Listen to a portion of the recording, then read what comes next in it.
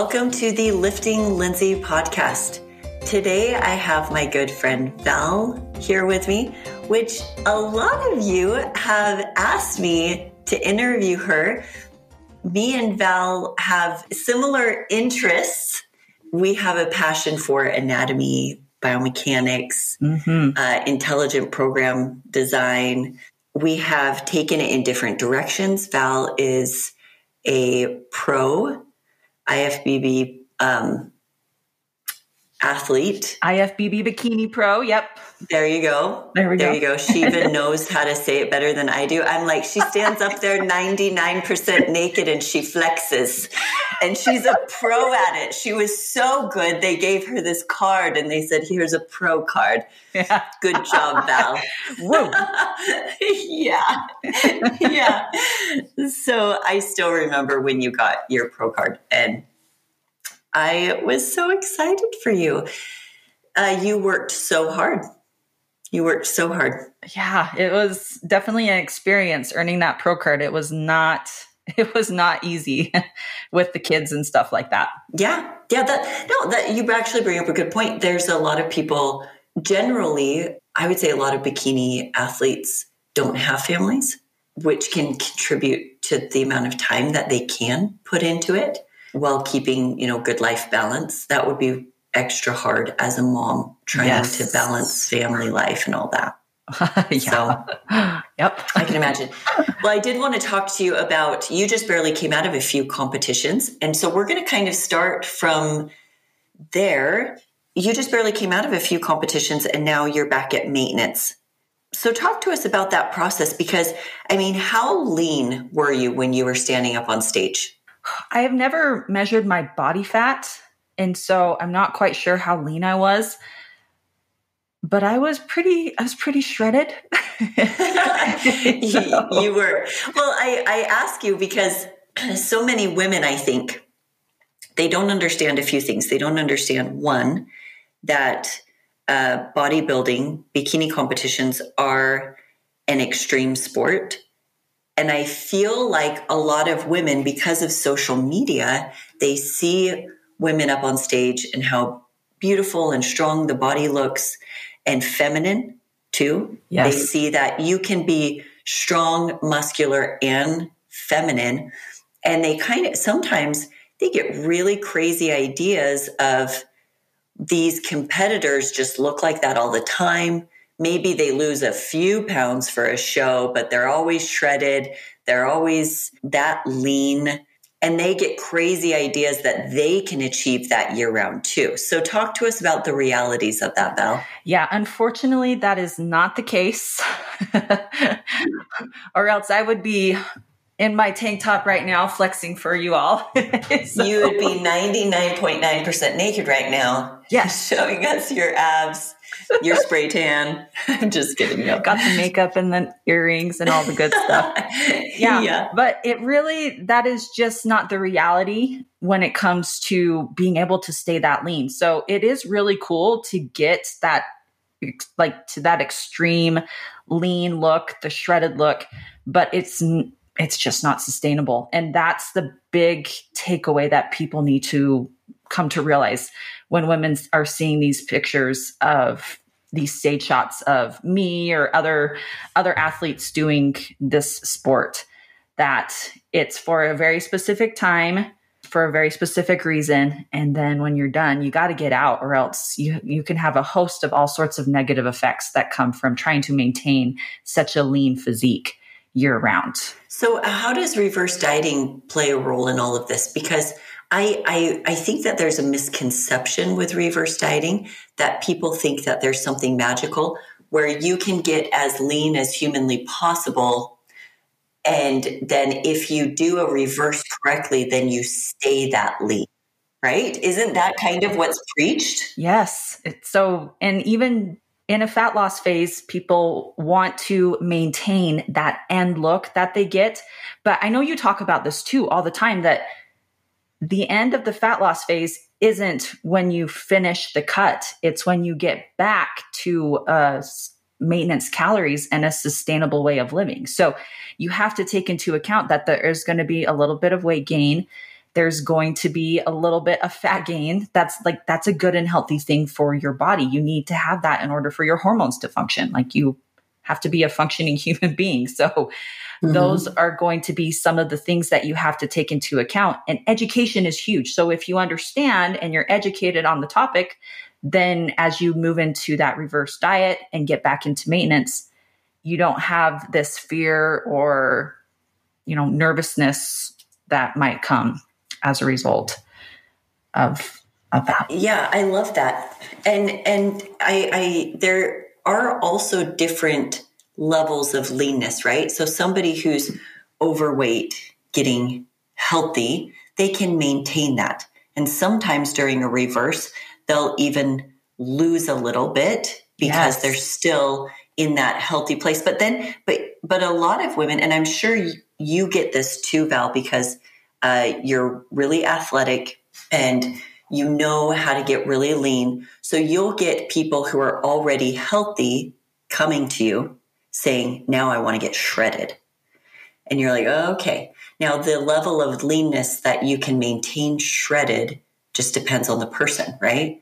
So if they're wanting to get down to 15% body fat and they think that they're going to hold that during a reverse, what kind of education do they need? What do you usually say to those individuals? It's really hard to be able to maintain that lean of body fat if that's not something you can do at a healthy amount of calories.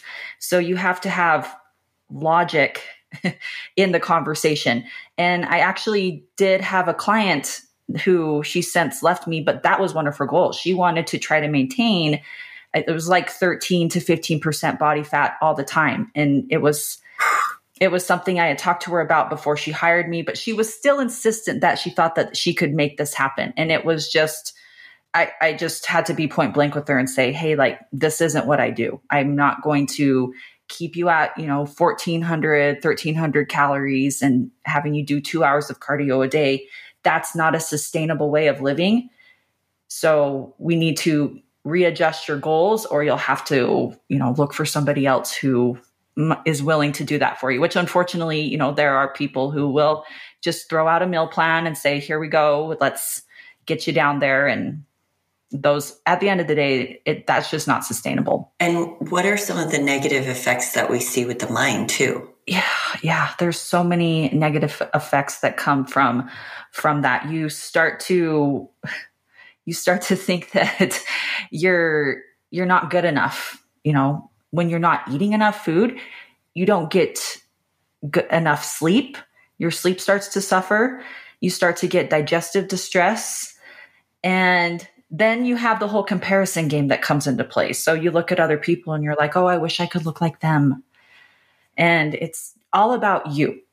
What can you do to improve yourself, and just you versus you? Looking to other people is nice for motivation, but it's not a comparison game. Yeah. Again, you did an incredible post on this a little while ago, just comparing, somebody who has a different physique than you and how you can look different due to genetic outliers, different lifestyle factors. There's just so many things that come into play that we just can't compare ourselves. That's hard though. That's hard because, think about coaches. I mean, obviously you're a coach, I'm a coach. Our body to some degree is a marketing tool, right? Yeah, it really is. So a lot of my optimized, like my one-on-one clients are coaches. And that's something that I have to work with them, and I have to work with myself on this one, is that to allow the body to fluctuate can be hard when it is literally your selling tool, like your tool to buy my program. Yeah. Yes. I think both of us like the education of fitness. And so both of us try to extend beyond that just look at me, I'm proof, buy my program or buy my coaching. And we try to educate people. But it is really hard when it is this is what gets people coming to my page. And I've noticed that when I'm leaner, I get more likes, I get more attention on videos. And I will even, like, when I go through a fat loss phase and I lean down a little bit more, I get more signups for my app. It's so true. And it plays with your head, right? It's a head game. It does. And so you think to yourself, well, if only I could figure out a way to stay this lean or more relatively lean. But then again, you have to like check yourself. You're like, wait a sec. Yeah. Come on. Get out of that, feedback loop of thinking that that's sustainable. Like we know better, but. Well, yeah. And it's just practicing what you preach. Mm-hmm. Like I literally this past week had to walk myself through that. Yeah. Anyways, that is kind of hard when the likes start going down and people want to say that they're beyond aesthetics. And yet my likes would show otherwise.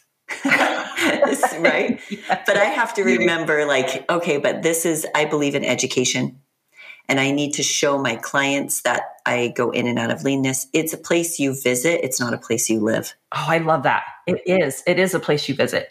You come, you hang out, you enjoy it, take lots of pictures when you're there. Yeah. and then you go away and you work on becoming even better and stronger and, getting hormones in balance and sleep improving, like all those, lifestyle factors that come into play. Yeah. And you live your life. And that's where you're at right now. So talk to us a little bit, like what does your food look like? What does your nutrition, do you track all the time? What are your workouts like, your activity level? I kind of want to hear where you're at right now because you're at maintenance, right? Yes, I am at maintenance and it's so nice. Place. Yes, I absolutely love it. It's been so nice. So since my last show was in August, I have had a few family vacations. I've had, I just had like a surgery, a little procedure and stuff like that. And so it's been really nice not to track. There's been lots of opportunities for me to just be present in the moment, not opening up any app to track food. And I've been able to do that because I've developed these habits and routines that have got me to this place. So I know what foods make me feel good.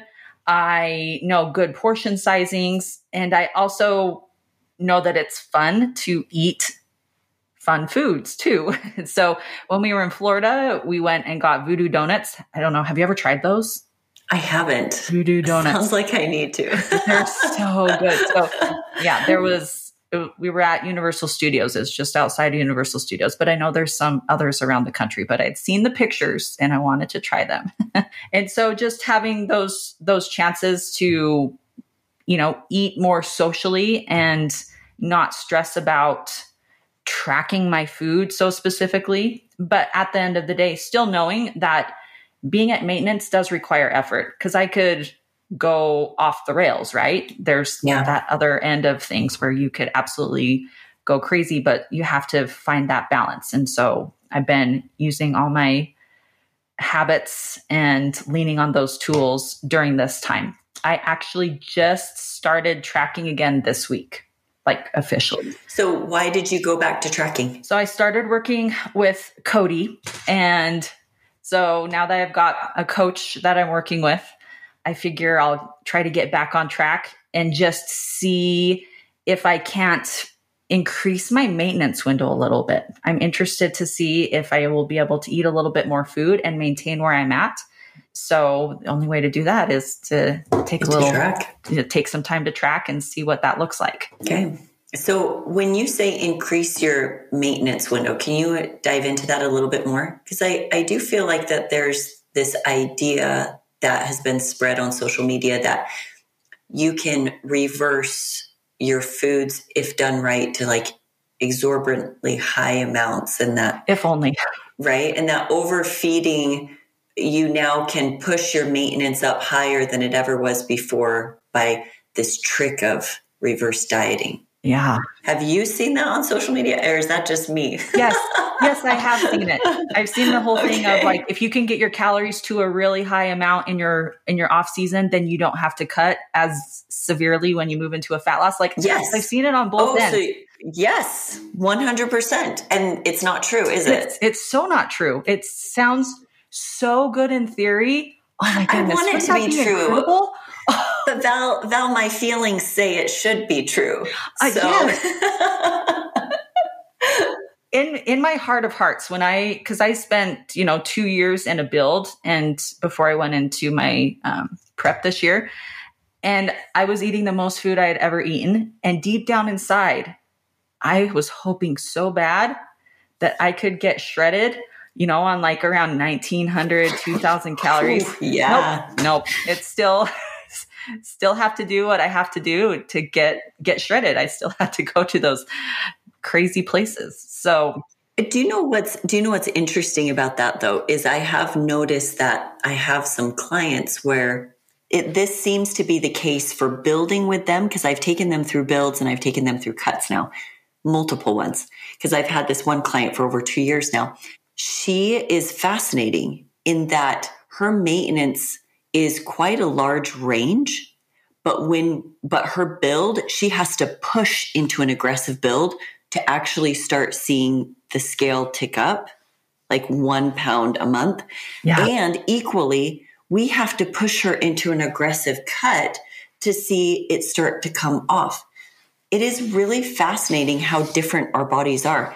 So what may have worked for that one fitness influencer of, look at me, I can now, my maintenance before was 2000 and now it's 2500. And now when I cut, my cut calories are 2100 calories.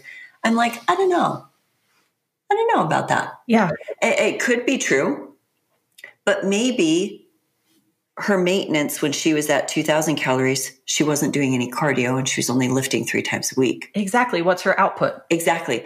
And now at 25, she's like, look at me. I've been able to raise well, yeah, but now you're doing cardio every day and you're lifting 6 times a day too. Exactly. Or not 6 times a day. That would be crazy. That would be crazy. 6 times a week. Yes. Yeah, 6 times a week. And so you increase your output. So it's like, when I first started into fitness, my maintenance was 2000 calories. Yeah. Because you weren't lifting, you didn't have muscle, and you weren't doing any cardio, and you weren't even walking, and you were barely moving all day. Yeah.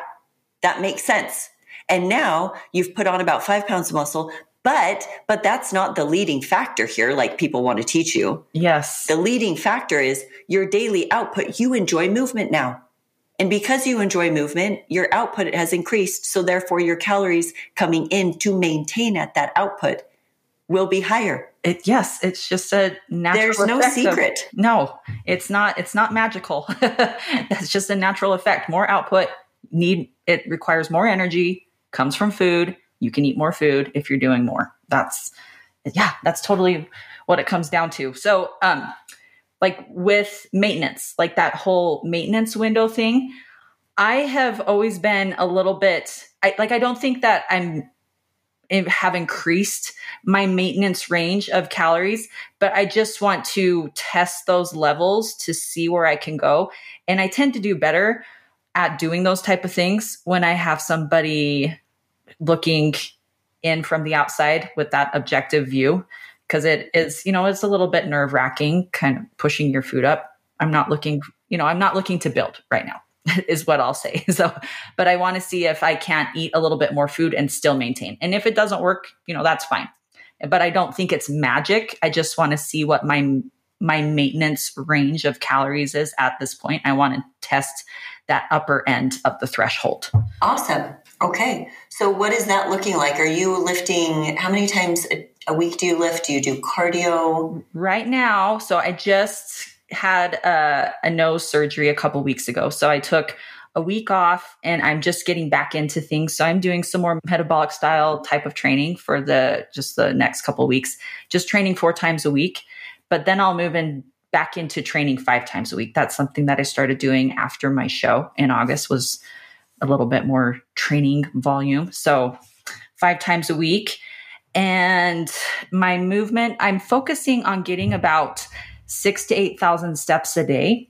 And so whether that comes in the form of just like going on some walks throughout the day out in the neighborhood, or, hopping on the stair mill or the treadmill and getting some movement in after I train for a little bit, that's kind of my goal with that. Just want to keep my activity level a little bit higher. Because if I don't, then I'm only getting like 3,000 steps a day, just according to my Apple Watch is what I use. But So I just want to keep it up a little bit. So about how many steps did you say that you like to see? 6,000 to 8,000. Okay. And it requires time. So it's time out of my day to make that happen. Otherwise I would be here at my computer, working or cleaning the house. I'm in the car, taking the kids to their different activities and things like that. So I have to make it a point to get that movement in, but it's important to me at this time with trying to maintain. I recently kind of started testing the waters of maintenance, but I naturally get about 8,000 to 10,000 steps. And so this is really interesting. No. Val, dude, I love that we're talking about steps right now, because it's not that yours is low. It's just that we're different people, right? Yes. So what is working for you and what's working for me is a little bit different, right? So I'm naturally a high mover. That's another thing. That's just like by nature. So I was talking to Alex, this was a few years ago, and I was like, have you ever met those people who just can't stop moving? No matter what, they're just always moving. Blah, blah, blah, blah. And he looks at me, and I watch him look down at my legs, and I look down at my legs, and they are just bouncing. And I'm just sitting here, but yet my legs are bouncing. I'm just like a high mover. So I have a lot of output. And I see that go down a little bit when I get into a calorie deficit, but I still have high output. So it is kind of interesting because I started adding in just 20-minute walks this year, just every day, just like a walk. And it has increased before, where my maintenance was around 2,000. Yeah. I'm now at 2,200 easily. It's kind of fun to find this is my lifestyle and how high can the calories be? Not this is my lifestyle and how low can they be? Yes. Because we're living from a place of fear. Yes. And scarcity. But this is my lifestyle and how high can I be? That's the sweet spot. And I feel like that's the mental change that needs to happen in our brains. I agree so much, because especially as women, we always want to be, again, going back to looking at pictures of people on the stage and wanting to look like them and thinking that's a sustainable thing that we can maintain year round, or, work on achieving that type of look. But we always want to be, I shouldn't say always, but want to be our leanest self, our smallest self. Yeah. Sometimes we hear, of our clients that they kind of shame themselves if they eat more than their macros, or if they have a couple untracked meals instead of just the one, or just those type of things. But that's where you've got to find, again, that balance. What feels good for you? What's your lifestyle? Where do you see yourself in a couple years? Is this something that you can maintain? Does this make you happy? Always worrying and being in the scarcity mindset? Or wouldn't it be more freeing if you thought, well, what can I do where I can eat and not worry? Enjoy, enjoy my food and eat food you like. I feel like that's also a really important thing. People are, they feel like they move into fat loss and it's well, I can't have this and I can't have that. Those kind of things. It's so easy to do. That's something I often teach that people are shocked about is what I eat. The food choices at maintenance are the exact same food choices in a calorie deficit. I just make slight changes to them. So I have my sandwich in maintenance with my grandma sycamore bread, because that is the bread of the gods. It's amazing. Oh, it is so good. And we are so spoiled in Utah. Because this woman was telling me from California, she's like, when I go to Utah, I get 10 or 12 loaves of those and I put them in my freezer. Anyways, it's so good. So then when I go into a calorie deficit, I have my same sandwich, except for maybe I'm doing the Sara Lee's, it drops the carbs down by 20, right? Yes. 2 slices of grandma sycamores, that's going to be 40 carbs, versus 2 slices of this Sara Lee bread is going to be 20. And so I just make slight different changes like that, it's really nice because everything is still the same habits and systems. And it's just these slight variations allow me to enjoy the foods that I like in a calorie deficit too. Yes. That makes such a big difference. And it's something that people just don't realize that they can do. You can still do that. It's budgeting. It's budgeting your food and planning ahead so that you can have those things that you still enjoy. And it makes it so much more enjoyable in the process. You talked about your steps, and then I brought up my steps, and immediately it's like this comparison, like, oh, you like, I don't have very many a day. Yeah. And guaranteed somebody listening would be like, oh, well, I need to change something. I need to increase my, no, maybe you don't. Remember, it's not a comparison. It's just, you find what works for you and what's maintainable for you. And I find what works for me and what's maintainable for me. And then we find like, the calories that are going to work within that frame. Yeah. How to optimize that. And so it's not that 10,000 steps a day versus 3,000 steps a day. It's just, what is it that works for you? How, like, what's your lifestyle like? What's going to make the most sense for you, instead of trying to like fit you into, what's the whole like square peg into a round hole, or the other way around. You know what I'm talking about. I've heard it both ways. Whatever. Round hole, square peg.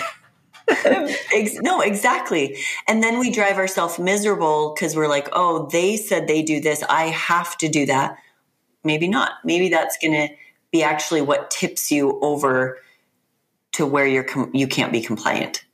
Yes. I think that's important to know. But you said that you're at maintenance and that you're not trying to build right now. Are you hoping, though, to squeeze out some muscle growth here? Or are you just like, nah? So glutes, yes. There's always that hope. Yes. Everything else is like, for me, I'm very satisfied with everything. And from a competing perspective, from the feedback I got from the judges, they also said, like, especially upper body, no more growth. Oh, awesome. Yeah. So it's kind of a good feeling of knowing that, okay, I know what I need to work on as far as the competing, but dude, I am happy about the lats. I'm happy about the delts, and they don't need to get any bigger. And so it's just this maintenance. And, I'm still going to push myself in the gym. It's not like I am going to give lower effort. I'm still going to have fun and train hard and hit failure sets and things like that. But I'm not going in there with upper body growth goals. Okay.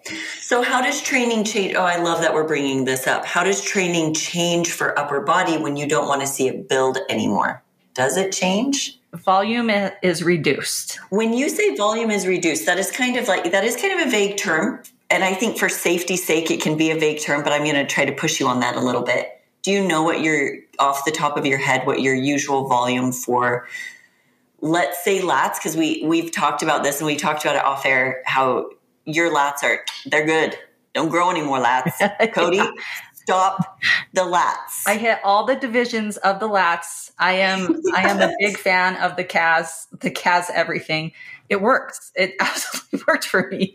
It does. I cannot tell you how much my lat line has just like, bam, come out. That iliac division, like that iliac pull down, has done wonders. But anyways, so back to the volume. Like, let's just use lats. Do you know how much volume you usually get on lats and how much it's reduced? Well, I used to do some pulling and rowing, like lat specific pulling and rowing exercises one time a week. And then of course I would hit upper back stuff too, which indirectly trains the lats as well. Yeah. Now it's zero lats. It's been zero lats since August. I just don't even train them directly at all.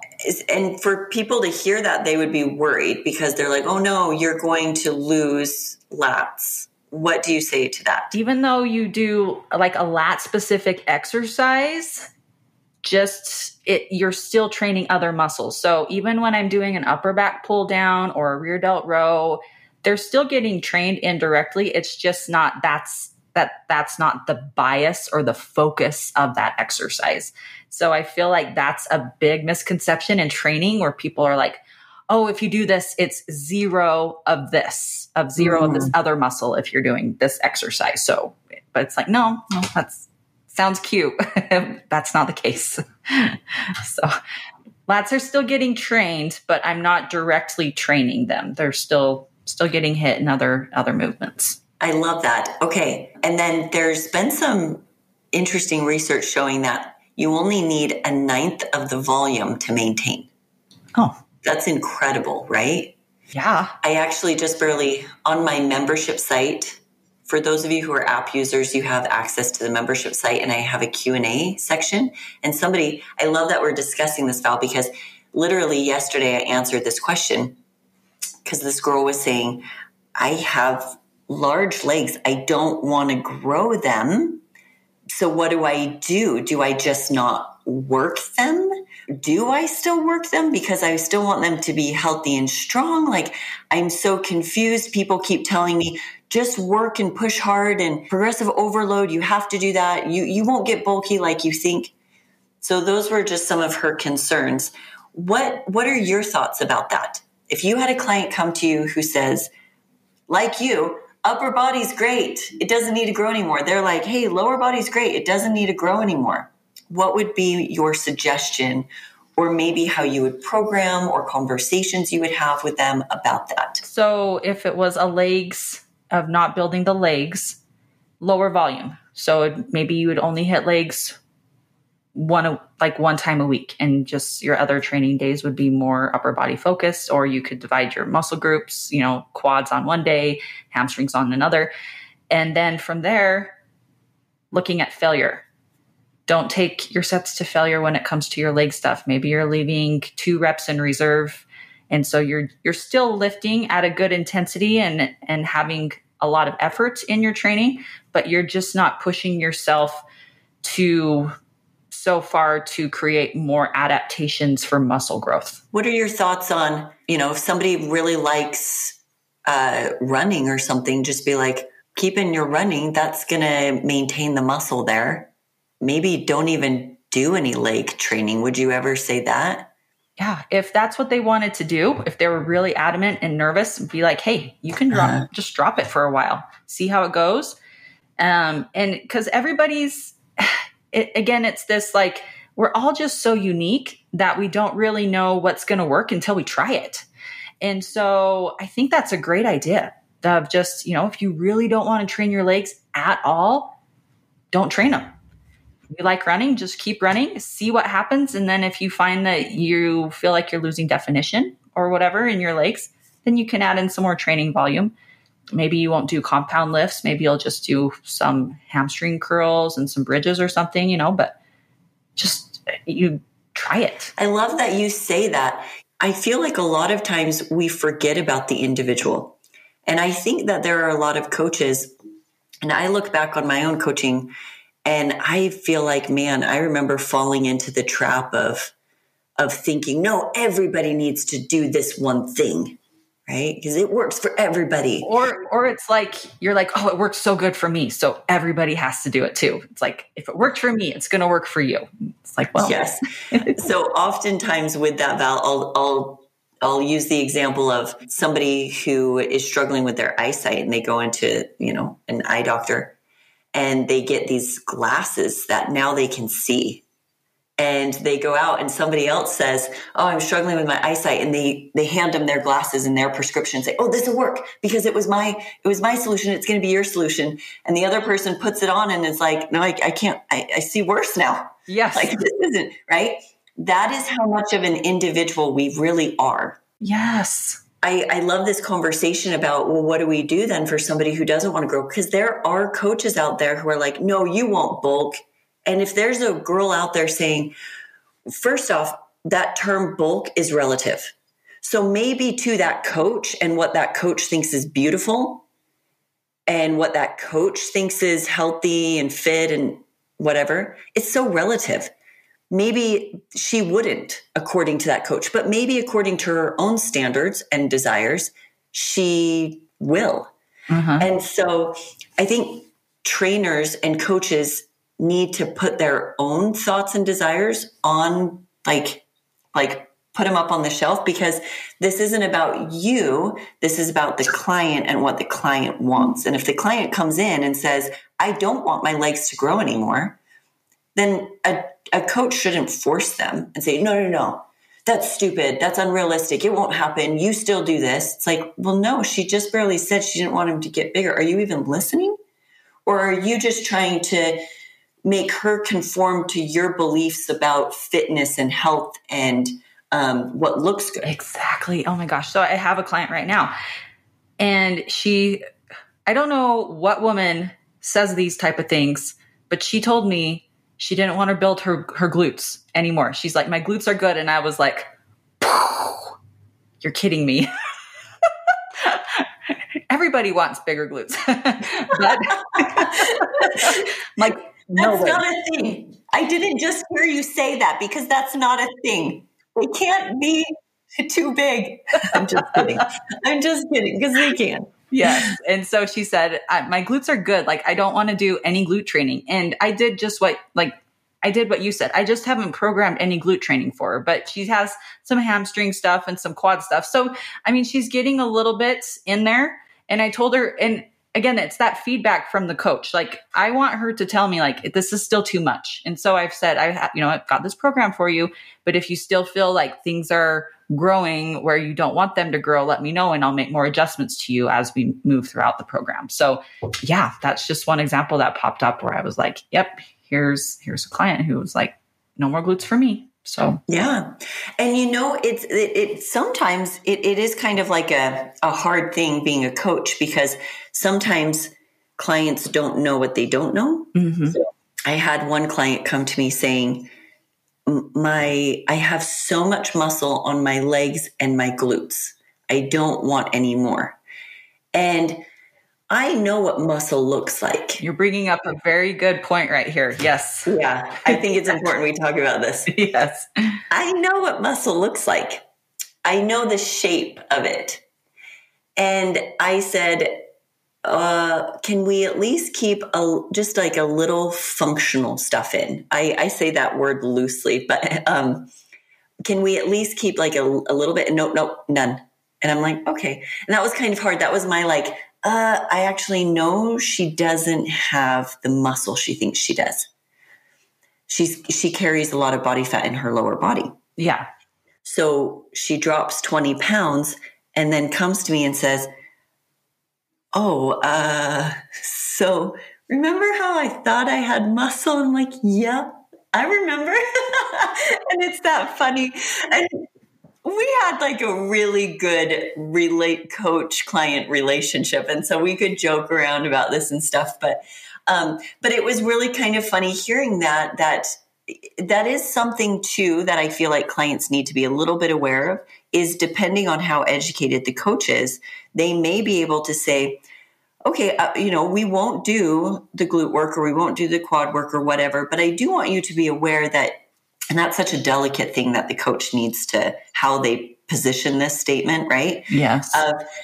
You do tend to carry a little bit more body fat on your lower body. I wouldn't be surprised if we dropped a lot of the body fat and then you came to the realization that you wanted to incorporate more leg work in.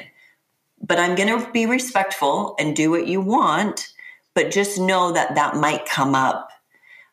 So that way you can bring some awareness as a coach, and they're not it's not hitting them blindly. Yes. Right? As women, most women typically tend to carry more lower body fat in their legs and things like that. That's definitely generally speaking, but overall we tend to see more of that trend. And you do hear women say a lot with quads. My quads are so big. Mm-hmm. I don't ever train my quads. And so that's where a good educated coach can come into the picture and give that objective view, provide some feedback. But at the end of the day, as long as you've educated your client and they still make that choice of like, I don't want to do this right now, then there's that respect level. Like, you don't ever want to force your client to do something that they don't like, or else that relationship doesn't work very well. Right. But then they will come back. And I've had those experiences before where they've said like, oh yeah, you're right. I see what you're saying now. Mm-hmm. when you brought this up. But yeah, we don't know what we don't know. Right. Uh-huh. I did have one other thing about quads though, because that one is brought up quite a bit, where girls are like, I want to build my glutes, but I don't want to work my quads at all. Have you ever spotted where zero work on quads? Well, I shouldn't say zero because a lot of glute is going to work the quads in a mid-range, right? Yeah. A lot of glute work. But I did have an experience one time, I don't know if you've ever seen this, where the limiting factor for the client became quads. When she wanted to develop glute work, she's like, "What? Like, I feel like my glutes can do more of this load, but I'm like burning out in the quads." And I'm like, "Remember how you don't want to ever do any quad work?" I did notice that she didn't want to do any quad work, but then all of a sudden she was like failing on her quads before her glutes were failing, like on the leg press. Yeah. And I was like, okay, so things do have, the body does work as a whole. We can't just pick the glutes and say, only the glutes working, right? There's going to be hamstrings that are going to be stabilizing joints. There's going to be quads going through a contraction as well. And so maybe it is smart to keep, I don't know. And once again, this is depending on the person. Maybe just don't throw out all quad work. Maybe once a week, like Val said, just one day where you're doing some leg extension, right? We're working it more in the mid-short range. Yes. And once a week. And I mentioned earlier, you really only need 1/9 of the volume to be able to maintain. Yes. So, and I've had clients where I had one male client come to me saying, my lower body is a lot bigger. I don't want to work it at all. Can I, let's just work the upper body? And he was a soccer player. And so I was like, oh yeah, you're going to maintain enough with soccer. So we would go through periods where we wouldn't train lower body at all. And we just did upper body work. And for him, it seemed exactly what he wanted. He saw a slight reduction in lower body. He was excited about that. And we saw the upper body build exactly how he wanted it to. And so sometimes that is going to be the answer, but just remember that there are effects of one muscle to another. Yeah. If you pull something out completely, then you could have residual effects when you're trying to improve a different muscle group. And that's where, when you were talking, it was like periodization. That's the whole like concept of periodization and going through different mesocycles and things like that. So you can have periods where you're not hitting, maybe you just don't train legs. Yeah. For 5 weeks. And then the next program, you add in some different, exercises, but maybe it's still lower volume. So that's like the cool thing about being able to do that is you can give yourself time where you're hitting those muscles just to make sure that you're not creating any imbalances, and then you can pull it out, and that will just help you to maintain or even reduce muscle without having any negative residual effects. So I like that. That is perfect, Val. So with that client that I spoke of, the male client, yeah, we would actually we would do systemic work, and then we would include the lower body. Yeah. Right? And it was only 2-week period where he was doing like deadlifts. Systemic work is like we would be pairing things like deadlifts with a push-up kind of thing, a superset there. Those lower upper, yep. And so he would definitely, during the systemic periods, get the lower body work, and then we would pull it again for hypertrophy work. So he was still maintaining, still like being able to keep the health and strength of his lower body while not building it, which is exactly what he wanted. Yes. And that's, so going all the way back to the way that my, like a question that you asked me a little bit ago, just about my training and how things are a little bit different for me. It's kind of the similar idea. So because I'm not so specific or so worried about building my upper body, I am taking the time when I'm in hypertrophy to be more specific in the muscles that I'm training.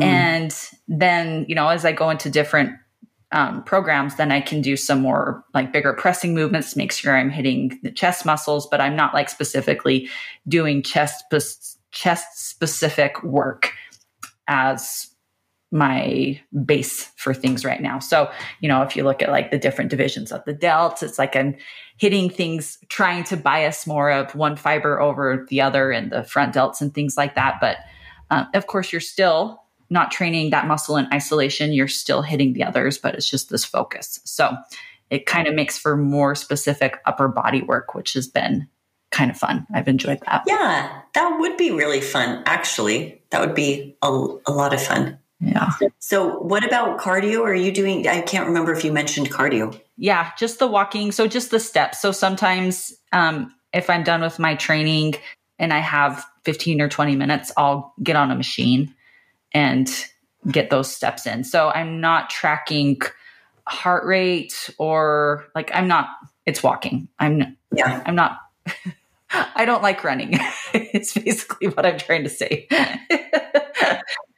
But people who love to run, more power to you. Like, again, everybody's different. So we just do what we like to do. So, and what are your thoughts on cardio impeding hypertrophy? A lot of people will preach that because I'll have people reach out saying like, oh, I'm training for this marathon but I also want to build. Is it going to ruin my muscle being built training for this marathon or sometimes even a half marathon? Got it. Okay. Yeah.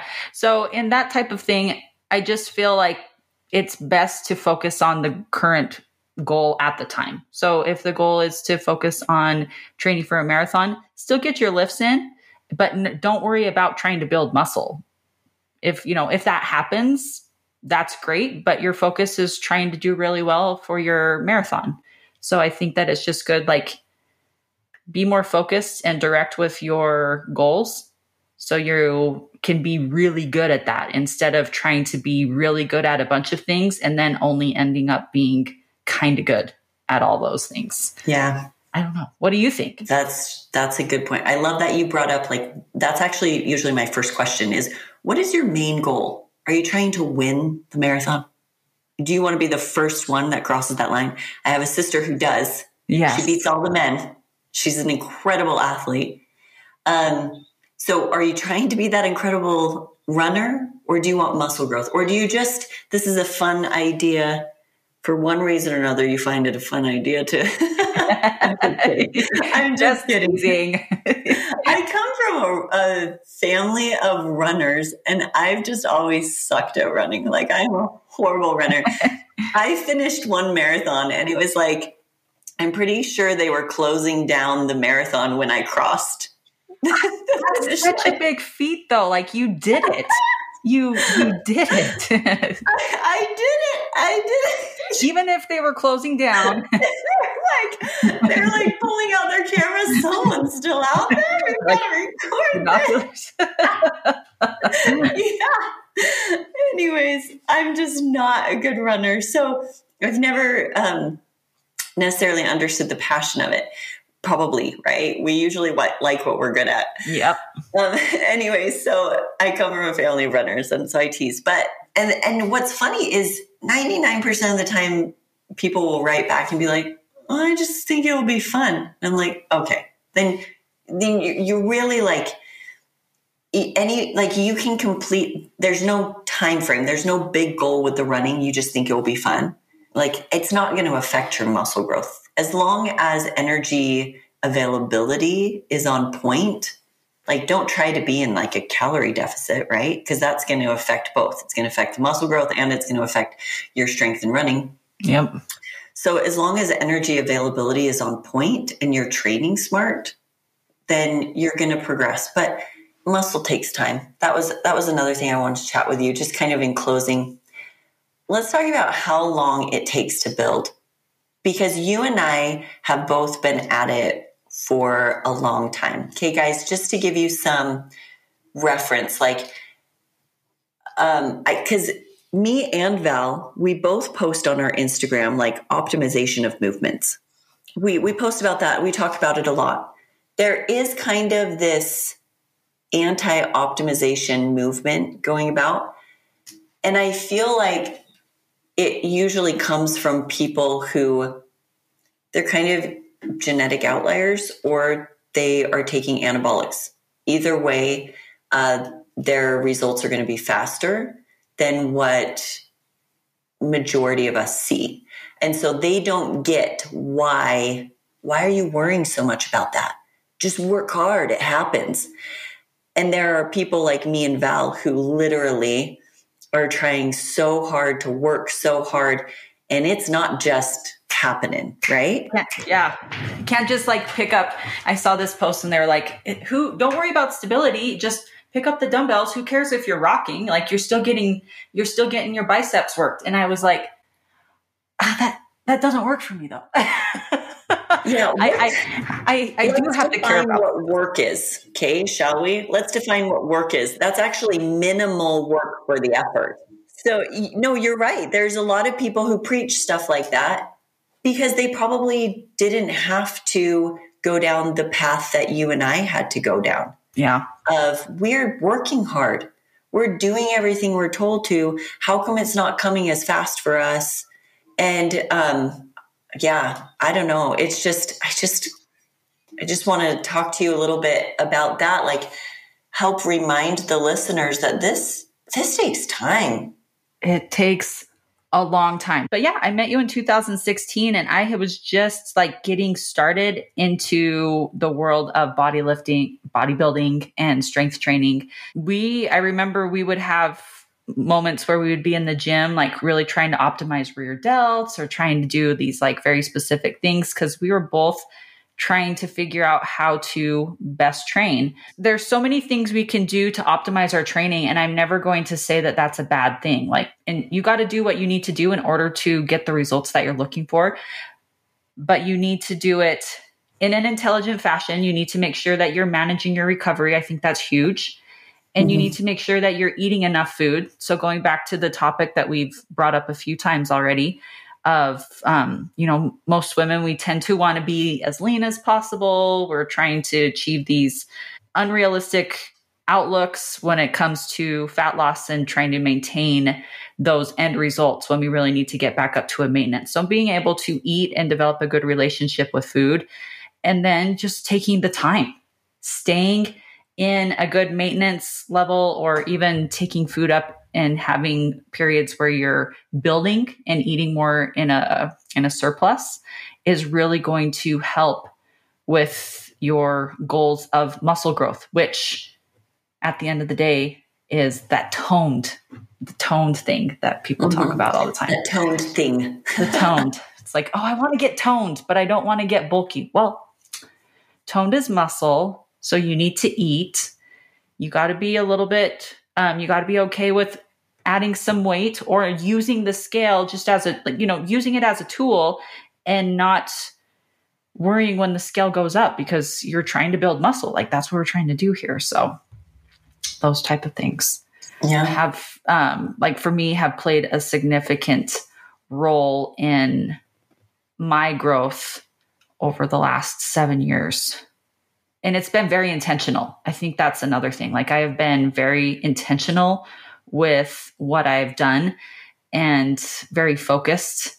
And same with you. Like you've been very intentional with your progress and seeking out education to improve your methods. And the results speak for themselves, right? You can see that the consistency over time and just continuing to put in those daily steps, those daily habits is what's brought you to where you are now. And it's usually years, not months. Years, not even a year. I want it to be months. I want it to be months. Months would be nice. So nice. Like I want to do a 12-week challenge and be one of those before and afters and be like, yo, look at me. Right?